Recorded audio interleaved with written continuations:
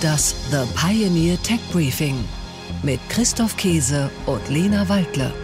Herzlich willkommen, mein Name ist Christoph Käse und ich begrüße Sie wie jeden Donnerstagmorgen zum Tech Briefing, einem The Pioneer Original. Und mit dabei ist wie immer Lena Waldle. Hallo Lena. Guten Morgen Christoph, hallo. Und wie fühlst du dich so als neuer Tesla-Fahrer? Ich bin verliebt in dieses Auto und du hast es natürlich genau erfasst. Ich habe jetzt endlich einen Tesla. Ich hatte vor vielen Jahren schon für dich Tesla Probe gefahren, immer mal wieder Probe gefahren. Ich habe ihn noch nie gekauft und zwar aus Angst vor mangelnden Lademöglichkeiten. Jetzt habe ich mich aber durchgerungen und deswegen Tesla 3.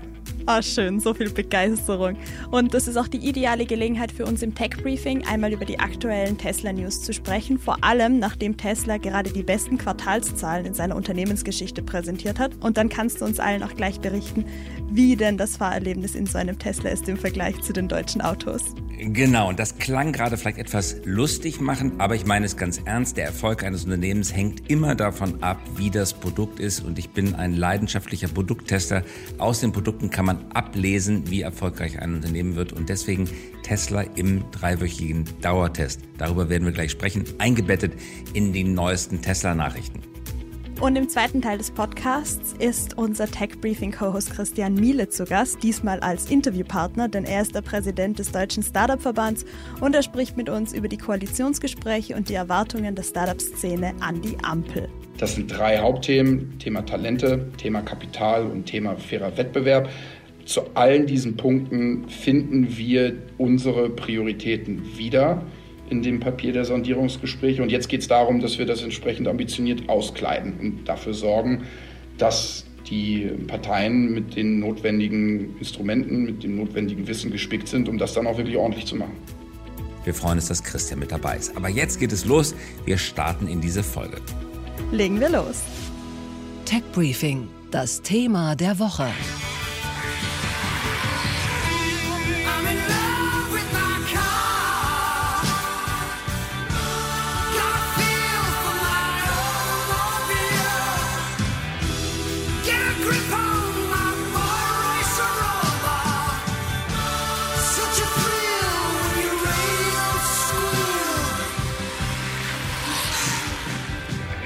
Yeah, so obviously Tesla's mission is to accelerate the world's transition to sustainable energy, and that's why we're building the Model Y, and it's a great car, obviously, we tried it out.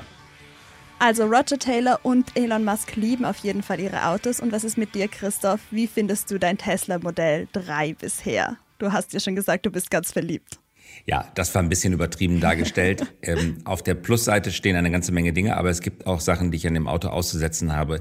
Unter dem Strich, die wichtigste Überraschung, darüber berichte ich heute auch in dem etwas ausführlicher in unserem Newsletter. Die erste Überraschung ist die Radikalität des Ansatzes. Was mich persönlich am meisten überrascht hat, ist die völlige Abwesenheit des Tachos. Die Funktion der Geschwindigkeitsangabe ist auf dem Bildschirm mit integriert. Da ist es oben links in der Ecke. Das Besondere daran ist, dass es nicht mehr in der Sichtachse auf die Straße angezeigt wird, wie schnell man gerade fährt. Man muss mit den Augen einmal kurz zur Seite gucken, also den Blick von der Straße nehmen, um die Geschwindigkeit zu erkennen. Dass die deutschen Behörden das genehmigt haben, hat mich am Ende doch ziemlich überrascht. We'll do 0 to 60 miles an hour or 0 to 100 kilometers an hour in less than 6 seconds. At Tesla, we don't make slow cars. Das war nochmal Elon Musk bei der Präsentation des Tesla Modell 3 vor ein paar Jahren. Und jetzt beschreib du uns doch mal dein Erlebnis. Ich fahre meinen ersten Tesla. Wir haben es gerade gehört, Elon Musk definiert den Tesla sehr stark über das Beschleunigungserlebnis. Und das ist in der Tat natürlich ein großer Vorteil von Elektroautos, aber das gilt für alle Elektroautos gegenüber Verbrennungsmotoren. Was mich beeindruckt ist, man kann das Auto, wenn man es einmal in Betrieb genommen hat, auf sein Handy legen. Und es schaltet über die Bluetooth-Funktion des Handys durch die Nähe des Handys zum Auto auf. Ich denke gar nicht mehr über Entriegelung nach. Ich gehe auf das Auto zu. In dem Augenblick, wo ich da bin, kann ich es entriegeln. Und wenn ich mich vom Auto entferne, verriegelt es sich automatisch. Sitze, Raumgefühl und Innenraumkomfort. Man sitzt in einer Wolke aus Licht. Das Dach ist komplett aus Glas von vorne bis hinten. Glasdächer zu bauen ist in der Automobilindustrie nicht leicht, weil sie den Schwerpunkt des Autos, weil sie selber so schwer sind, nach oben verlagern. Aber die Batterie ist ihrerseits so schwer, dass sie den Schwerpunkt wieder nach unten zieht. Stauraum, Kofferraum. Der Kofferraum, ein Raumwunder. Und das, was nicht reinpasst, passt unter die Motorhaube, die ja keinen Motor mehr verstecken muss. Auch vorne ist noch für eine Handtasche genug Platz und alle Jacken passen auch da rein. Fahrwerk und Lenkung, da war ich skeptisch. Beim Autotest Tesla, klar, man probiert den einmal aus, man fährt einmal um die Ecke, man fährt vielleicht einmal auf die Autobahn, aber wie bewährt es sich im Alltag? Das Fahrwerk gut abgestimmt, sportlich, teilweise etwas rumpelig, auf nicht ganz perfekt geteerten Straßen. Trotzdem stellt sich das Gefühl des Gleitens ein. Die Soundanlage ist exzellent. Bremsen, Rekuperation. Man kann 3 unterschiedliche Modi einstellen. Man kann auf maximale Rekuperation stellen. Das ist der Modus, in dem der Elektromotor umschaltet auf Dynamo und damit eine Bremswirkung entfaltet und Energie zurückgewinnt, die ihrerseits die Batterie wieder speist. Ich benutze nur noch ein einziges Pedal. Das überrascht mich auch völlig. Wenn man vom Gaspedal hinuntergeht, fängt das Auto automatisch an zu bremsen und selbst zum Anhalten muss ich nicht auf das Bremspedal tippen. Ich bin von Berlin nach Bremen gefahren. Während dieser insgesamt über 700 Kilometer hin und zurück habe ich nicht ein einziges Mal das Bremspedal bedienen müssen. Sehr überraschend. Das führt dazu, dass natürlich die Bremssättel nicht in Anspruch genommen werden, auch nicht die Bremsbeläge. Dem Vernehmen nach hält bei einem solchen Auto der Bremsbelag über viele, viele Jahre. Und das hat natürlich enorme Auswirkungen auch für die Automobilzulieferungsindustrie. Zumindest die Hersteller von Bremsbacken und von Bremsbelägen kommen da unter disruptiven Druck. Was mich besonders beeindruckt, ist die Elastizität. Also Beschleunigungserlebnis an der Ampel von 0 auf 40 oder 50. Das kriegen auch Verbrenner gut hin. Aber dann auf der Autobahn von 100 auf 130 nochmal ein solches Ruckerlebnis zu erzeugen. Oder von 140 auf 160. Es kommt immer Ruck. Und das ist das Besondere. Aber das ist nicht spezifisch für Tesla. Das können viele Elektroautos. Die Karosserie ist vergleichsweise leicht. Die Batterie ist vergleichsweise leicht. Und dahinter steckt ein enormer Wumms der Motoren. Ach, ist das schön, wie sehr du dieses Auto magst. Ja, aber es gibt auch kritische Punkte. Es gibt auch kritische Punkte. Also ich sage dir meinen kritischsten Punkt, der Autopilot. Mhm. Es wird viel darüber diskutiert, ob Tesla seinen Autopilot nennen darf. Nein, darf nicht Autopilot genannt werden. Trotzdem, im Auto wird der Autopilot genannt, was ich gefährlich finde, weil Menschen könnten denken, es sei wirklich ein Autopilot. Ich habe diesen Autopilot noch nie angeschaltet und werde ihn auch nicht anschalten, weil mir auffällt, dass die Verkehrsschilderkennung nicht funktioniert und auch die Geschwindigkeitserkennung nicht funktioniert. Er hat fast keine Verkehrsschilder auf der Autobahn erkannt. Was er überhaupt gar nicht erkennt, sind die großen Portalbrücken mit wechselnden Geschwindigkeitsanzeigen, aber auch die am Straßenrand stehenden 100er-Zonen, 80er-Zonen, 60er-Zonen an Baustellen erkennt er einfach nicht und das ist mir natürlich viel zu gefährlich. Die Verkehrsschilderkennung bei Audi, bei BMW, bei Daimler, die Autos kenne ich aus dem Gebrauch als Mietwagen, die funktioniert wesentlich besser als die von Tesla. Und da muss ich wirklich kritisieren, wie kann man von Autopilot sprechen, beziehungsweise auf dem Display das Wort Autopilot auch verwenden, wenn noch nicht einmal die Verkehrsschilderkennung funktioniert. Die Spurhaltung, die Assistenzfunktion funktioniert allerdings sehr gut. Man kann auf der Autobahn wirklich das Lenkrad loslassen, wird dann per Ding-Dong einmal zurückgerufen ans Lenkrad, muss einmal ganz kurz das Lenkrad bewegen. Spurwechsel funktioniert auch gut. Man tut den Blinker raus, er zeigt, ob links oder rechts Platz neben einem ist und dann kann man assistiert Spur wechseln. Aber der Funktion des Autopiloten würde ich jetzt noch nicht trauen. Gut, es gibt auf jeden Fall auch Kritikpunkte, aber offensichtlich bist du doch sehr begeistert von diesem Auto und nicht nur du, denn die Zahlen, die Tesla für das 3. Quartal 2021 veröffentlicht hat, die sprechen auf jeden Fall Bände und auch der Tesla-CEO Elon Musk freut sich. I'd just like to start off by just thanking the Tesla team for the incredible work over the past year to get where we are. Well done. Ein fantastisches Jahr, das hört man selten über 2021, aber Tesla hat im 3. Quartal alle Unternehmensrekorde gebrochen. Das ist wirklich beeindruckend. Im 3. Quartal, Q3, hat das Unternehmen weltweit 241.000 Autos verkauft. Das sind 75% mehr Autos als im Jahr zuvor. Ganz besonders erfolgreiche Zahlen gibt es aus Deutschland und Europa zu vermelden. Und jetzt aufgepasst, diese Nachricht hat mich wirklich zutiefst überrascht. Tesla Model 3, das Auto, das ich habe, war im September das meistverkaufte Auto Europas. Kein anderes Auto hat sich so stark verkauft wie der Tesla. Schauen wir auf die deutschen Zahlen. Im September mehr Neuzulassungen des Tesla Model 3 als Audi A4, BMW 3 und Mercedes C-Klasse zusammen. Dabei profitiert ganz klar Tesla natürlich auch von den steuerfinanzierten Kaufprämien für E-Autos, aber das kürzt sich aus dem Bruch heraus, weil das gilt für alle E-Autos, auch die E-Autos der Konkurrenz. Und dementsprechend wuchs der Umsatz des Unternehmens im dritten Quartal um 57% auf einen Rekordwert von 13,8 Milliarden Dollar und der Gewinn stieg im Jahresvergleich um 389% auf 1,6 Milliarden Dollar. Und damit hat Tesla so viel verdient wie noch nie zuvor in einem Vierteljahr. Schauen wir uns für einen Moment genauer an, wo die Tesla-Gewinne eigentlich herkommen. Der größte Teil des Umsatzes kommt natürlich aus dem Verkauf von E-Autos, gar keine Frage. Verbrenner sind gar nicht im Programm. Dazu kommen aber noch 890 Millionen Dollar Umsatz für Services und über 800 Millionen Dollar für Energieerzeugung und Speicherung. Auch da habe ich meine Erfahrung gemacht. Tesla ist auch Stromhändler. Nirgendwo lädt sich der Tesla so schnell und so effizient wie am Tesla Supercharger. Der Tesla Supercharger, interessanterweise, hat nicht den teuersten Energiepreis. Aber eine kleine Beobachtung noch. Tesla ist dem Gelde hinterher. Bei den anderen Dienstleistern wird das Geld einmal im Monat abgebucht. Dachte ich, passiert auch bei Tesla. Aber nein, Tesla, und wenn man nur für 5 Euro Kilowattstunden geladen hat, bucht sofort ab. Das heißt, die Abbuchung auf dem Konto ist sofort da und sei es 20 Mal im Monat.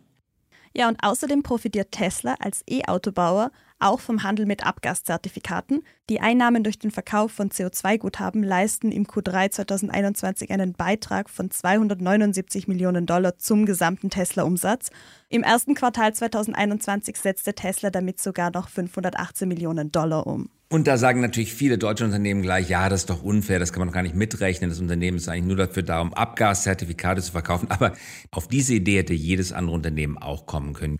Und einen weiteren Beitrag zum Ergebnis lieferte Bitcoin, die Kryptowährung. Sie hatte einen positiven Einfluss auf das Ergebnis. Anfang des Jahres hatte Tesla für 1,5 Milliarden Dollar Bitcoins erworben. Im Nachhinein stellt sich raus, guter Deal, 300 Millionen davon hat der Konzern mittlerweile wieder verkauft und damit Kursgewinne im zweiten Quartal von mehr als 100 Millionen Dollar eingestrichen. Über Jahre hinweg kämpfte Tesla mit Verlusten. Und obwohl Tesla 2020 einen Gewinn von über 270 Millionen Dollar machte, betrug der saldierte Verlust der Jahre 2016 bis 2020 immer noch über 3 Milliarden Dollar. Jetzt nicht mehr, denn die Tesla-Gewinne des Jahres 2021 betragen bereits über 3 Milliarden Dollar und gleichen damit erstmals die Verluste der vergangenen 5 Jahre aus. So, und man könnte jetzt denken, das war's mit Tesla-Nachrichten, aber nein, es gibt noch weitere Nachrichten. Hören wir rein, was CNBC berichtet. Tesla looks to open at an all-time high today. It's already up about 8% in the last week, 40% in the last 3 months. You got 2 bits of news today. One is Morgan Stanley's Adam Jonas reiterates overweight, goes from 900 to 1,200 following their better-than-expected Q3 results. And then Hertz, a few months out of bankruptcy, said it's going to order 100,000 Teslas and develop its own charger network, and you'll be able to get a Model 3 at airports in major US markets and across Europe.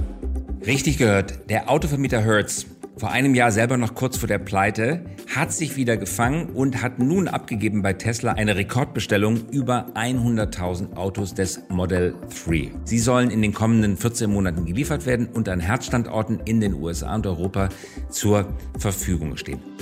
Der Auftrag dürfte Tesla rund 4,3 Milliarden US-Dollar verschaffen. Eine Aussicht, die sowohl die Tesla-Aktie als auch die weltweiten Kapitalmärkte sehr positiv aufgenommen haben. Tesla durchbrach die Billionen-Dollar-Grenze mit einer aktuellen Marktbewertung von 1,24 Billionen US-Dollar. Und mit dieser Dollarbewertung hängt Tesla Facebook zum zweiten Mal ab und landet auf dem 6. Platz der wertvollsten Unternehmen der Welt. Vor ihnen liegen jetzt nur noch Alphabet, Amazon, Saudi Aramco, Microsoft und Apple. Das klingt alles so, als würde in Elon Musk Welt alles perfekt nach Plan laufen, aber ganz so einfach ist das auch bei Tesla nicht. In der vergangenen Woche hatten wir ausführlich über die Auswirkungen der aktuellen Chipkrise in der Automobilindustrie gesprochen. Natürlich bleibt auch Tesla davon nicht verschont. Doch das Unternehmen kommt weit besser mit dem Engpass klar als andere Autohersteller. Warum das so ist, das erklärt Technologieexperte Alfred Maidorn. Ja, da kommt es Tesla zugute, dass das Unternehmen ja kein echter Autokonzern ist, sondern ein Technologiekonzern. Man hat Heerscharen von Softwareentwicklern, man entwickelt teilweise seine Chips selber Und die Chips, die man nicht selber entwickelt, die hat man zukaufen können. Und man kann dann auch im Hause Tesla diese Chips umprogrammieren, sodass man dieser Chipkrise relativ gut durchgekommen ist, weil man eben doch vieles selber macht. Das ist der große Vorteil, den Tesla hat. Und dazu kommt natürlich, dass die Nachfrage von Elektroautos insgesamt stark gestiegen ist in diesem Jahr. Und da setzt sich dann doch oft Qualität durch. Und die Autos von Tesla sind qualitativ mittlerweile eben sehr gut. Und deshalb werden sie stark nachgefragt. Die Möglichkeit, mit einem eigenen Chip-Design-Team Chips selbst zu konstruieren und umzubauen, hilft Tesla im Vergleich zu anderen Autoherstellern besser über die gegenwärtige Knappheit hinwegzukommen. Und trotzdem kauft Tesla immer noch sehr viele Chips zu. Und um die direkten Beziehungen zu den Produzenten wie TSMC oder ST Microelectronics zu pflegen, verlegt der Konzern nun seinen Firmenstandort von Palo Alto im Silicon Valley nach Texas. Genau, das liegt vielleicht an der Kundenpflege, aber vielleicht liegt es auch an dem niedrigeren Steuersatz in Texas. Wer weiß. Tesla braucht, wir hatten das gesagt, aufgrund seines zentralen Computers eine Menge Rechenleistung. Übrigens auf dem zentralen Computer sind auch viele Gadgets drauf. Und für diese Gadgets braucht man Chips. Aber es sind nicht nur Gadgets, es sind auch wertvolle, wichtige, interessante Anwendungen. Und viele dieser wichtigen und interessanten Anwendungen werden eben nicht nur in den USA produziert, sondern kommen auch aus Europa. Denn so uneuropäisch ist der Tesla gar nicht. Rund ein Drittel der 3000 Bauteile und Baukomponenten des Modell 3 kommen von deutschen Zulieferern. Stimmt. Arnold, Bada, Coroplast, Phoenix Kontakt.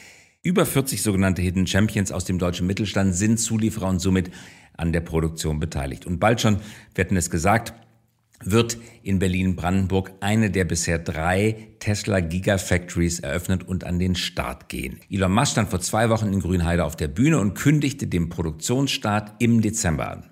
Well, we're aiming to start production in a few months, basically November or December, and hopefully deliver our first cars in December. But startup production is kind of the easy part. The hard part is reaching volume production. Nach über 10 Monaten Tech-Briefing mit wöchentlichen News über Elon Musk wissen wir aber, dass man den Zeithorizont des Tesla-CEOs nicht immer ganz ernst nehmen darf. Denn ursprünglich hätten bereits im Juli die ersten Modell Y vom Band gehen sollen. Denn der Fabrik in Grünheide fehlen noch immer die ein oder andere Genehmigung und Umweltverbände hatten schwerwiegende Fehler im Tesla-Verfahren bereits bemängelt. So, das war's jetzt aber mit Tesla, Lena. Ich glaube, wir müssen weitermachen. Ist gut, machen wir weiter. Tech Briefing, das Interview der Woche.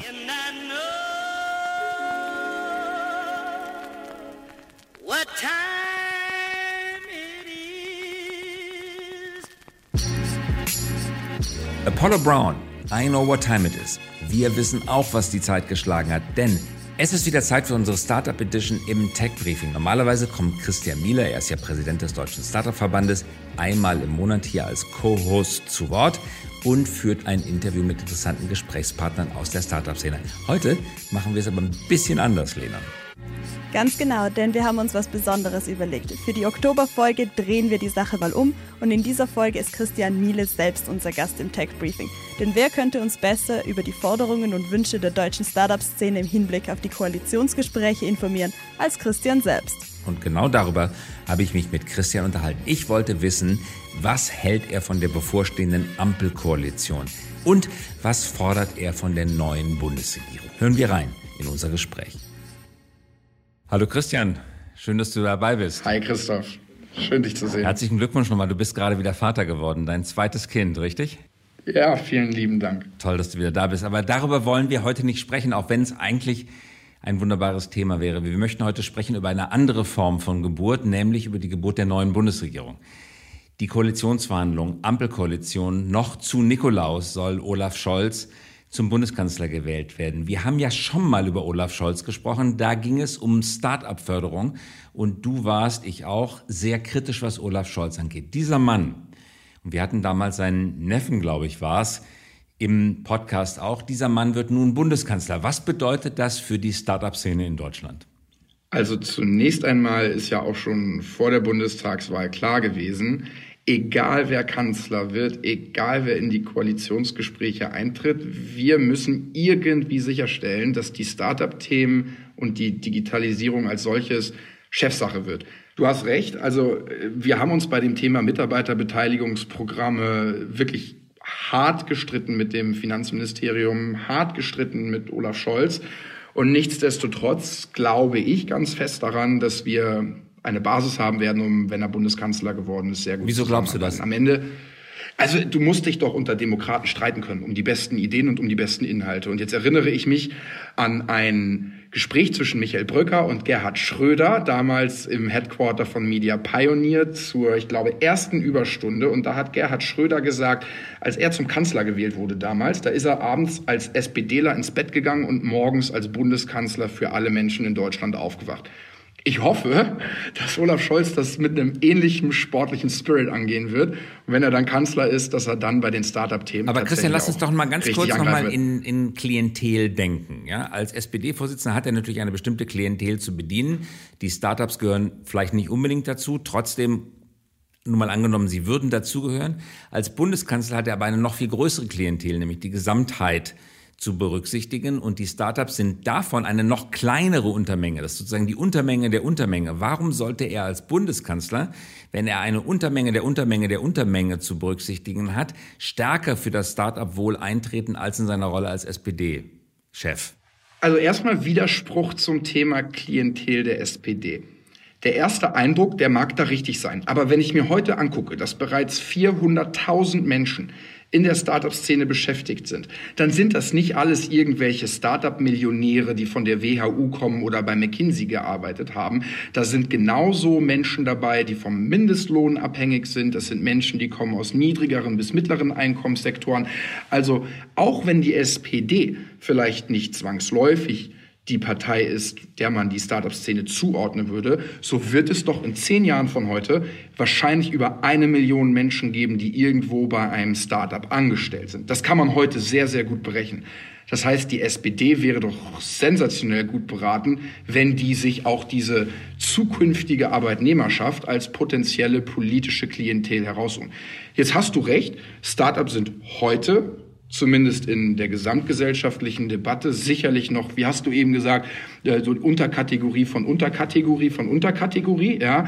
Aber wenn ich mal so ein paar Jahre nach vorne schaue, glaube ich, dass wir in Deutschland gar keine andere Wahl haben, als uns mit diesen Start-up-Themen auseinanderzusetzen. Da kommen die Arbeitsplätze her, da kommt der Wohlstand her, da kommen die neuen Ideen her. Und es gibt ja tolle Ideen, die wir jetzt gerade erleben, sei es ein BioNTech in 2008 gegründet, sei es ein Zalando, die sind größter Arbeitgeber in Thüringen, ja, größter Arbeitgeber in Thüringen. Da wirst du früher oder später nicht mehr drum herum kommen. Aber ich glaube, wir sind hier gerade an einem ganz, ganz spannenden Punkt, wo sich das ändern wird. Christian, Sondierung abgeschlossen, die Koalitionsverhandlungen mit vielen Arbeitsgruppen haben begonnen. Hunderte von Menschen versuchen jetzt, den Koalitionsvertrag auszuverhandeln. Wir wissen noch nicht, was herauskam. Was wir aber kennen, ist das Papier zum Abschluss der Sondierungsgespräche. Du hast es gelesen, ich habe es gelesen. Dein Eindruck? Ich begrüße das, was wir da lesen. Also für die Startups ist es ein guter Aufschlag. Wir sehen da ganz klar den progressiven und innovativen Willen sowohl von SPD als auch den Grünen als auch von der FDP. Wir haben das Gefühl, dass dort sehr marktwirtschaftlich vorgegangen werden soll, was die jeweiligen Rahmenbedingungen für Startups angeht. Das wären zu nennen die Themen um den fairen Wettbewerb, also den Digital Markets Act. Da wären aber auch zu nennen das Thema Mitarbeiterbeteiligungsprogramme, und da wäre auch zu nennen der sogenannte Zukunftsfonds, also der Zufluss von Kapital für Startups in unterschiedlichen Phasen und vor allem in der Later Stage. Also der Vorschlag und der Aufschlag in den Sondierungsgesprächen gefällt mir und der gefällt uns. Jetzt musst du natürlich, und das hast du gerade auch schon angedeutet, natürlich in den weiterführenden Gesprächen auch ganz nah dabei bleiben und im Prinzip in der Manndeckung dafür sorgen, dass bei den de facto Formulierungen für die Koalitionsverträge dann auch entsprechend ambitioniert gehandelt wird. Also was kommt bei euch im Verband gerade an? Was kommt bei euch im Verband gerade an? Gibt es schon Bitte um Formulierungshilfe? Kennt ihr schon Formulierungsvorschläge für den Koalitionsvertrag, wo euer Eindruck ist, es entfernt sich zu weit von dem, was in den Sondierungspapieren zumindest dem Geiste nachsteht? Also ich nehme wahr, und das bei allen 3 Parteien, die sich momentan unterhalten, dass da wirklich der Wille da ist, die Modernisierung anzupacken. Das heißt jetzt noch mal gar nichts. Ja? Vor allem heißt das nichts, wenn ich das sage. Ja? Aber der Eindruck ist positiv, und von meinem Bauchgefühl her nehme ich den Politikern momentan wirklich ab, dass die da was Sinnvolles aufs Papier bringen wollen. Jetzt müssen wir das mal genau beobachten. Ja? Also auch in den letzten Koalitionsverträgen standen sinnvolle Dinge drin, die nie aus der Mottenkiste rausgeholt worden sind. Das darf natürlich jetzt nicht passieren. Ja? Und wenn uns sicherlich die Geschichte mit Olaf Scholz und der SPD und dem Finanzministerium in der Vergangenheit eine Sache gezeigt hat, dann, dass der Teufel im Detail steckt. Und das wird sicherlich jetzt in den nächsten Wochen und Monaten und dann auch in der ersten Amtszeit von Olaf Scholz immer wieder Thema sein. Bundesdigitalministerium, auch das ist ja noch nicht endgültig. Keiner hat sich so richtig festgelegt bisher. Es gibt unterschiedliche Meinungen. Das Klimaministerium von Lindner geäußert, wurde dann sofort wieder zurückgezogen. Der Streit dreht sich darum, wer darf Finanzminister sein. Also doch schon ein Personalstreit am Horizont erkennbar. Digitalministerium unter obwaltenden Umständen, eure Meinung als Startup-Verband. Machen oder nicht machen? Also erstmal zum Thema Lindner, Finanzminister. Also ich stelle mir die Diskussion sehr witzig vor, wenn Robert Habeck und Christian Lindner gemeinsam in einem Raum sitzen und dann die Posten zugeschachert werden. Und Robert Habeck sagt, ich mache jetzt Finanzminister. Und Christian Lindner sagt, ja gut, dann mache ich das Klimaministerium. Also ich bin sehr gespannt, wie diese Diskussion ausgehen wird. Ja, aber kann mir irgendwie nicht vorstellen, dass... Naja, das Argument Christian geht ja wie folgt. Die FDP ist nicht zweitstärkste Kraft, sondern die drittstärkste Kraft. Und das Finanzministerium ist nach Kanzleramt das wichtigste Ministerium, sagt jeder, sagen auch die Grünen. Deswegen steht es eigentlich so rein nach der Numerik oder Arithmetik dem zweitstärksten. Aber jetzt rein spieltheoretisch. Ja? Wenn du Robert Habeck bist und ich bin Christian Lindner und du kommst jetzt in das Meeting mit mir rein und sagst, du, ich bin der Zweitstärkster, deswegen schnapp ich mir das Finanzministerium, dann sage ich zu dir, du Christoph, kein Problem, dann nehme ich mir das Klimaministerium. Das ist auch aber es gibt ja gar kein Klimaministerium. Aber es wird ja sicherlich irgendwo eine wichtige Institution ums Klimathema geben und ich kann mir nicht vorstellen, dass die Grünen das dann der FDP überlassen. Mhm. Also du sagst, Robert Habeck wäre gut beraten, tatsächlich nicht das Finanzministerium zu wollen, sondern sich auf die Kernkompetenz Klima. Schuster bleibt bei deinen Leisten, Grüne bleibt bei der Klimathematik. Ich habe persönlich eine sehr, sehr hohe Meinung von Robert Habeck und der war in der Vergangenheit immer ein exzellenter Ansprechpartner für die Start-up-Themen. Also da muss ich wirklich eine Lanze für ihn brechen. Das war immer gut und das würde ich auch... Ich freue mich da auf die Zusammenarbeit. Ich glaube aber, dass ein Finanzministerium besser zur FDP passt und alles das, was dann mit Klima zu tun hat, besser zu den Grünen passt. Da bin ich vielleicht sehr einfach in meinem Denken, aber die simple Struktur hat vielleicht auch ihre Vorteile. Und Bundesdigitalministerium, Robert Habeck als Bundesdigitalminister. Erstens, seid ihr für Bundesdigitalministerium nach wie vor? Und zweitens, Robert Habeck als der Bundesdigitalminister. Das muss ich jetzt ausführen. Also wir waren ja mit die Ersten, die nach dem Digitalministerium gerufen haben. Wenn du Digitalministerium bei Google eingibst, kommt sogar die Adresse des Startup-Verbandes raus, die bei Google angezeigt wird. Also das ist eine ganz witzige Anekdote. Aber heute, ein bisschen später und ein bisschen weiter fortgeschritten in unserem Kenntnisstand, bin ich nicht der Meinung, dass das Digitalministerium der Weisheit letzter Schluss ist. Ich glaube, wir müssen eher in einer Querschnittsfunktion in der Lage sein, gewisse Themen, die wir gemeinsam definieren, sei es der Ausbau der IT-Infrastruktur oder digitale Bildung oder whatever, ja, dass wir da gewisse Ziele definieren, denen wir uns dann über so eine Funktion nähern. Ob das dann im Kanzleramt aufgehängt wird und das eine Doro Bär 2.0 mit mehr Budget und mehr Macht wird, das muss man dann alles mal sehen. Aber ich glaube nicht, dass die Institution des Digitalministeriums als solches dazu beitragen wird, dass wir schneller und besser werden, sondern im Gegenteil, das könnte uns sogar noch langsamer machen. Ich glaube, wenn man das thematisch angeht, dann ist man sicherlich besser aufgestellt und besser vorbereitet für die großen Herausforderungen. Christian, letzte Frage mit Blick auf die Zeit und auf die Uhr. Wenn du jetzt vergleichst Ampel gegenüber Jamaika, also das Gleiche, aber mit schwarzer Regierungsbeteiligung, wäre die bessere Lösung? Wäre CDU-Beteiligung besser gewesen für die Startups oder ist das jetzt eigentlich ganz gut so? Also ich bin der Meinung, wir hätten sowohl mit Jamaika als auch der Ampel sehr gut zusammengearbeitet. Ich bin froh, dass es jetzt nicht rot-rot-grün geworden ist. Das kann ich hier ganz offen und ehrlich sagen. Die Freude wirst du in Berlin noch eine Weile lang haben.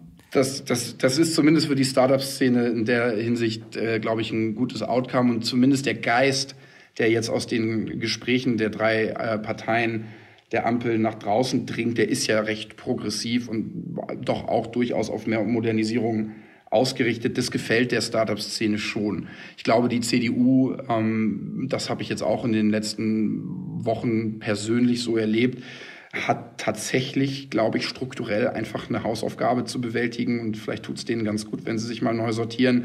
Wir haben immer gut mit der CDU zusammengearbeitet. Wir werden auch weiterhin mit der CDU gut zusammenarbeiten können. Und ich bin aber auch sehr, sehr guter Dinge, dass wir mit Olaf Scholz und der SPD eine sehr konstruktive, inhaltliche und demokratische Debatte führen werden und da freue ich mich auch drauf. Also, rundum zufriedener Christian Miele wäre vielleicht zu viel gesagt, aber ein vorsichtig zufriedener Christian Miele, vielleicht geprägt auch durch die zweite Vaterschaft, das können wir, glaube ich, heute hier festhalten, oder? Ist das zu viel gesagt? Das würde ich unterschreiben. Das finde ich ein schönes Resümee. Ganz herzlichen Dank, dass du mal wieder mit dabei warst, Christian. Ich danke dir, Christoph. Vielen, vielen lieben Dank.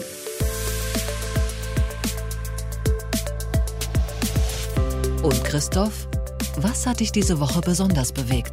Mich hat bewegt, dass Klimastartups chronisch unterfinanziert sind. Die Ampelparteien wollen im Kampf gegen die Klimakrise vor allen Dingen auf neue Technologien setzen. Im Sondierungspapier bezeichnen Grüne, FDP und SPD die Klimakrise als eine, Zitat, der größten Herausforderungen unserer Zeit. Doch Startups genau in diesem Sektor beklagen Probleme bei der Finanzierung. Kurz zur Einordnung, bis 2030 müssten mehr als 200 Milliarden Euro an Risikokapital an Klimatechnologien fließen, um die deutschen Klimaziele, also die Treibhausgase verglichen mit 1990 um 65% zu senken, zu erreichen. Wie die Deutsche Energieagentur errechnet hat, wären das jährlich also 22,7 Milliarden Euro für den Aufbau und die Entwicklung von Klimatechnologie-Startups. Aktuell werden davon allerdings nur 5% des Betrags bereitgestellt. Und das ist schon ein dickes Ding. Insgesamt sind für die Umsetzung der von der Politik beschlossenen Klimaschutzmaßnahmen bis 2030 mehr Investitionen in Höhe von rund 860 Milliarden Euro nötig. Also rund 100 Milliarden Euro jährlich. Also auch hier ein Arbeitsfeld für die neue Regierung, nämlich den Start-ups, die auf dem richtigen Wege unterwegs sind, durch die Setzung geeigneter Rahmenbedingungen Zugang zu Kapital, und zwar zu privatem Kapital, möglichst zu ermöglichen. Tech Briefing. Nachrichten aus der Welt der Big Tech.